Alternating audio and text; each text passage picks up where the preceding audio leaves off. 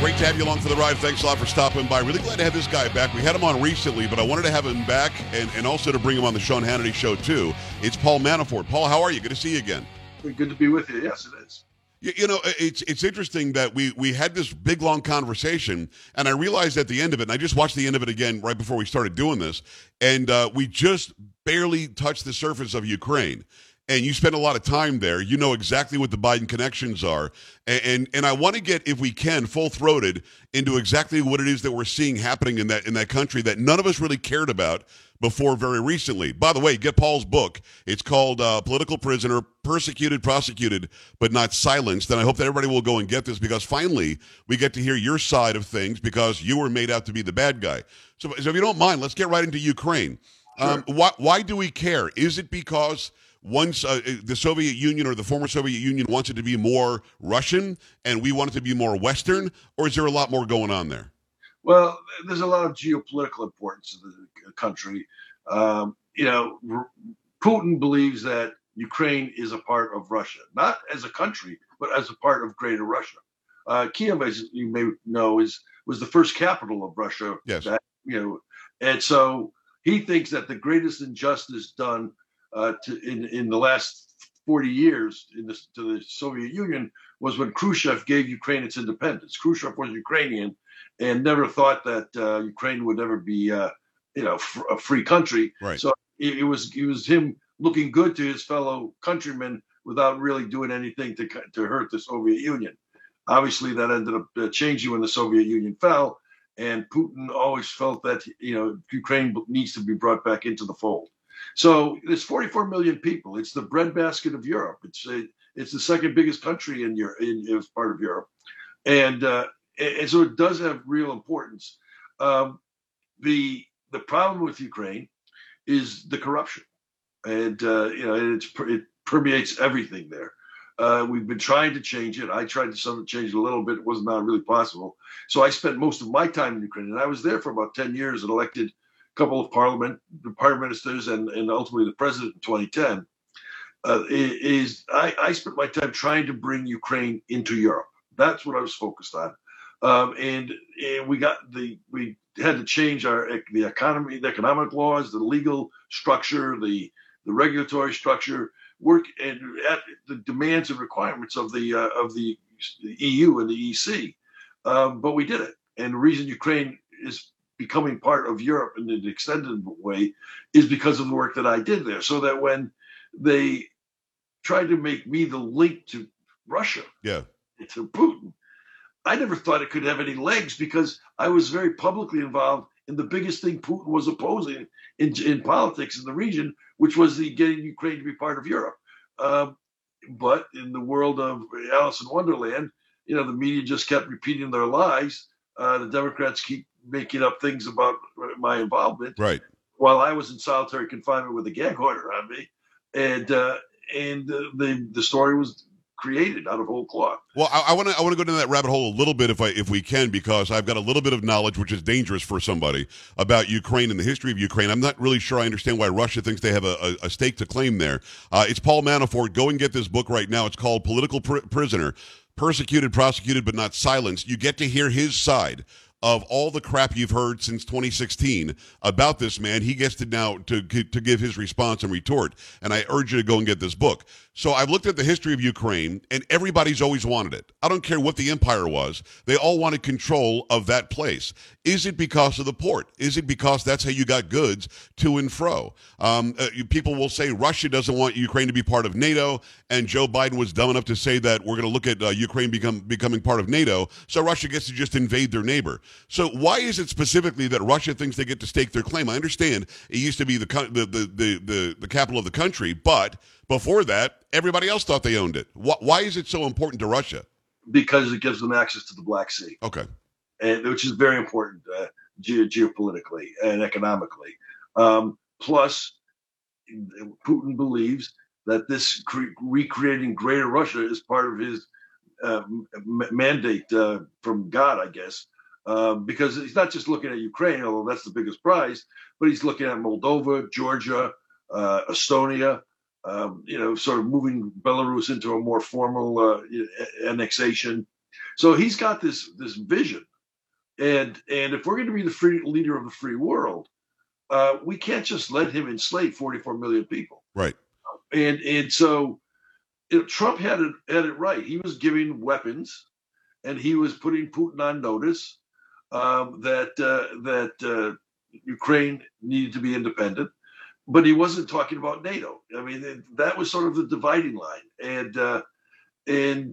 during the Trump years, Putin backed off. But NATO doesn't even want Ukraine, right? Because of the corruption there. That was never even a discussion. Why did Biden say that? Do you know? Why? How does he say there's zero inflation in July? That's true. Yeah, that's true. I mean, that's the Democrats' problem, having to deal with things that come out of his mouth. But the ugly secret actually is even the Europeans are not hot on Ukraine being a part of Europe. Right. They feel like they have to before it, so they talk the talk. But Merkel, for example, she dragged her feet because she was basically part of the Putin orbit. Nord Stream 2, which is the pipeline from Russia to Europe via Germany. That was a Putin payoff to Merkel to be slow in recognizing Ukraine as part of Europe. And by the way, that pipeline was going to gut Ukraine because it was the sole way in which if gas flowed to Europe. But that plus the deals that Putin invested in through Deutsche Bank into Germany.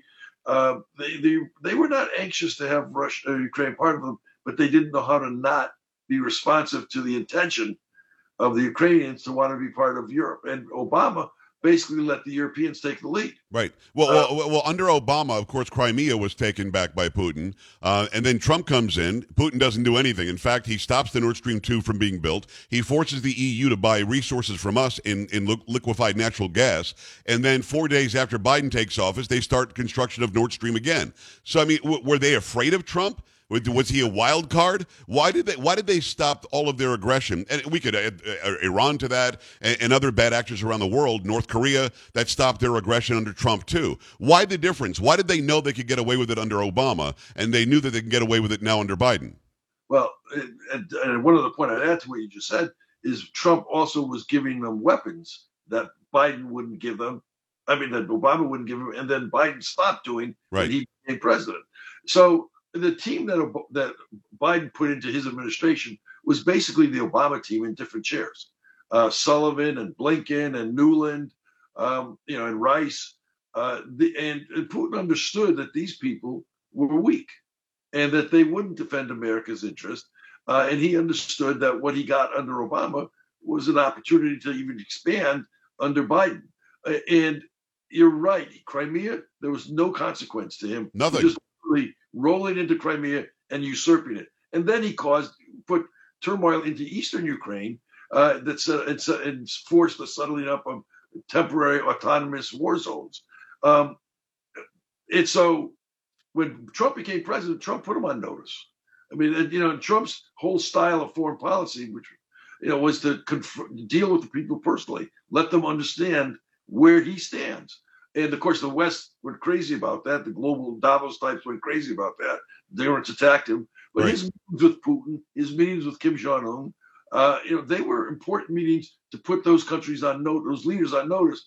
And coincidentally, nothing happened under Trump's term in either of those hotspots. Well, it was, if I remember right, that was much like what Reagan did with Gorbachev. And when you saw those meetings in Iceland, you knew that Reagan was walking in, whether he had the leverage or not, whether he had the upper hand or not, he was going to portray that he did.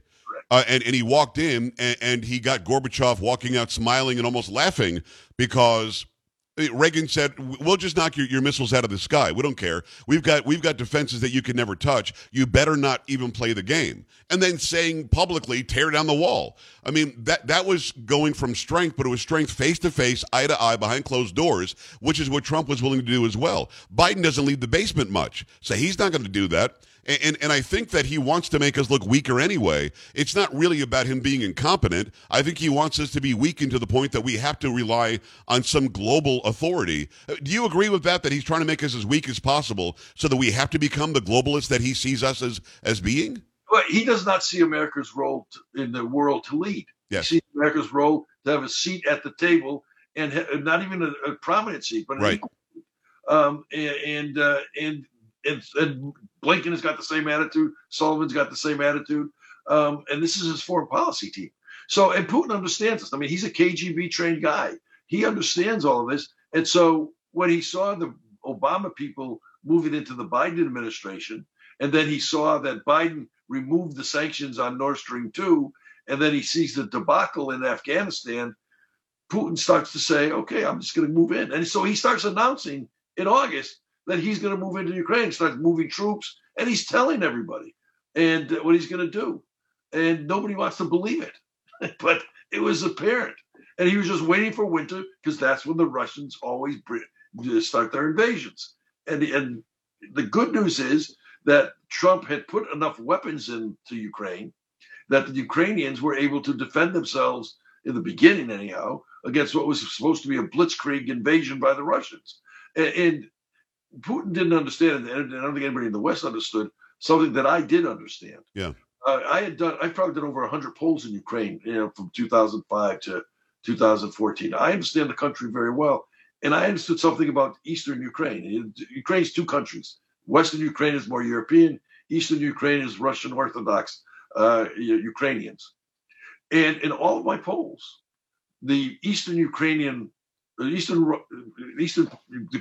in the East who were of Russian ethnic heritage wanted to protect their religion, which was an important part, which is Russian Orthodox versus Ukrainian Orthodox. They wanted to protect their language. They wanted to protect their culture. But they also wanted to protect their freedom, and they understood the difference between freedom in the Ukraine and freedom in Russia. And there was never a poll of mine when I always ask this question of probing, would you like to go back, have Ukraine become a part of Europe or part of Russia? There's never a poll of mine where more than 5% of the Russian Ukrainians ever said they wanted to go to Russia. Wow. See, so, it's been portrayed to us, Paul, as you know, by the left media, that they all want to be part of Russia, and that's why they're sort of the revolutionary force that wants to make Ukraine part of Russia again, because the ethnic Russians want that. You're saying they don't. They don't. The people don't. The people don't. And here's the other misnomer: the businessmen, the oligarchs of Ukraine, they wanted to go to Europe too. Wow. And the reason they wanted to go to Europe was very clear if you understood the game. They were the backwater junior businessmen to Russian oligarchs. They got no respect. They were big dogs. These are billionaire people who were important with dealing with steel, dealing with aluminum, dealing with ore, dealing with agriculture. And there was a network that they could work with the Europeans on where they'd be respected as businessmen, be able to make money that was legitimate and keep it, and be sort of recognized in the West. So between the Ukrainian oligarchs and the Ukrainian and Russian ethnic people in the East, there was no mandate for Putin, none. And so when he invaded, the fact that Ukraine had the weapons they needed, they were able to do guerrilla type warfare and push back the blitzkrieg. And by the way, they had the weapons they needed because Trump sent them the same weapons that he was illegally impeached over, allegedly not sending because he wanted dirt on Biden. That whole thing was such BS.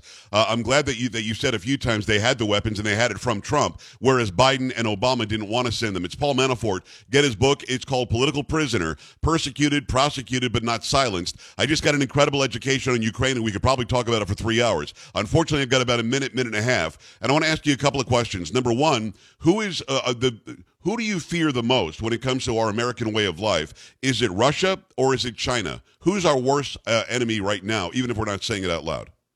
Well, I mean, I'm of a different school. I think Russia is the biggest enemy. I mean, China, you read Kissinger's book on China and you understand how China's always been sort of protective of their own interests in their region. Right.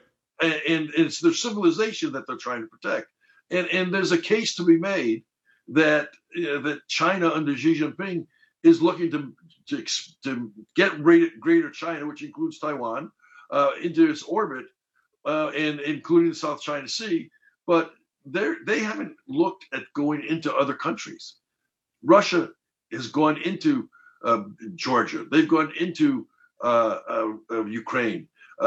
They show tendencies of trying to take over countries. Whereas China, it's a different game. So I mean, there's a China scare right now, and we are should be legitimately watched. Yeah. But I think the eminent current danger to freedom is what's going on with Russia. Now, you could say inside China there's not freedom. That's a different issue, different discussion, and what our role in that needs to be. But right. Russia, to me, is the eminent threat because Putin is a megalomaniac. He's a despot, and he's somebody that doesn't care about his own public opinion. He will do what's necessary to create his greater Russia. Well, what I learned from this conversation, Paul, is that we have to do it again very soon. We just have to keep on having these conversations because there's so much knowledge that you have that the American people unfairly they were kept from it. You were a bad guy. You got to go to prison. You got to go to solitary confinement. He's bad. He's a foreign agent. I'm glad that you're out here speaking the truth. I'm glad that you're giving this knowledge to us because we really need it. Political Prisoners, the name of the book. Persecuted, prosecuted, but not silenced. Get it on Amazon. Get it anywhere you get fine books. And Paul, do me a favor. I promise you'll come back again soon. Absolutely. As many times as you want me, Joe. All right, brother. I appreciate you. We're back after this on the Sean Hannity Show. Stay right here.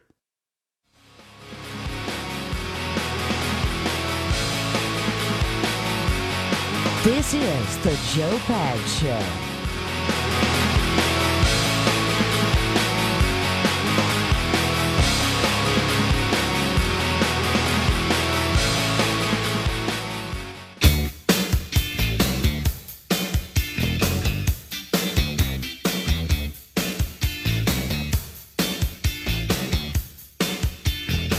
Great to have you. Thanks a lot for stopping by. Yeah, I played the Paul Manafort interview on Hannity earlier when I filled in for Sean. That's why that out was like that. But you guys got more, about 2.5 minutes more of the interview simply by checking it out on this program as well. So I appreciate him coming on. I appreciate you stopping by. Got to tell you about Eden Pure. These thunderstorm air fresheners are amazing. Not even air fresheners, they're air purifiers is what they are. And they do a great job. It smells like you actually had a thunderstorm come through your house.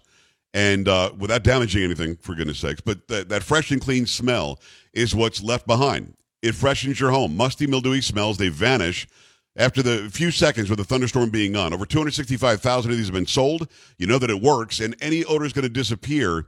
I'm talking litter boxes, trash cans, cigarette smoke, dirty diapers, and more are no match. No filters to buy either. You save money that way. Go right now and get you some of these. They've got a special deal, 3 units for under $200, a fraction of the cost compared to other air purifiers that can go for over $600. Put one in your basement, your bedroom, your family room, your kitchen, or anywhere you need clean, fresh air. Get this special right now. Go to EdenPureDeals.com. Put in discount code PAGS, the number 3. EdenPureDeals.com, all one word, EdenPureDeals.com. Put in discount code PAGS3. You're going to get 3 of these for less than $200. Shipping is also free. Make that out. Let's do a pop culture. Hi, Polo, what's going on? Talk to me. So you know how everybody was on Chris Rock's side for the most part? Yes. With the whole thing with Will Smith. So apparently he made a comment the other day, I don't know if you saw this, where he was basically saying that if they were to invite him to go back to the Oscars, it would be like Nicole Brown Simpson going back to the restaurant. Wow. Yeah. And so, of course, now everybody's, going after him, and even her sister is calling him out for it. The restaurant's named the Mezzaluna, by the way. That's Polo, that's Sam, that's Carrie, I'm Joe. We're back tomorrow. Have a great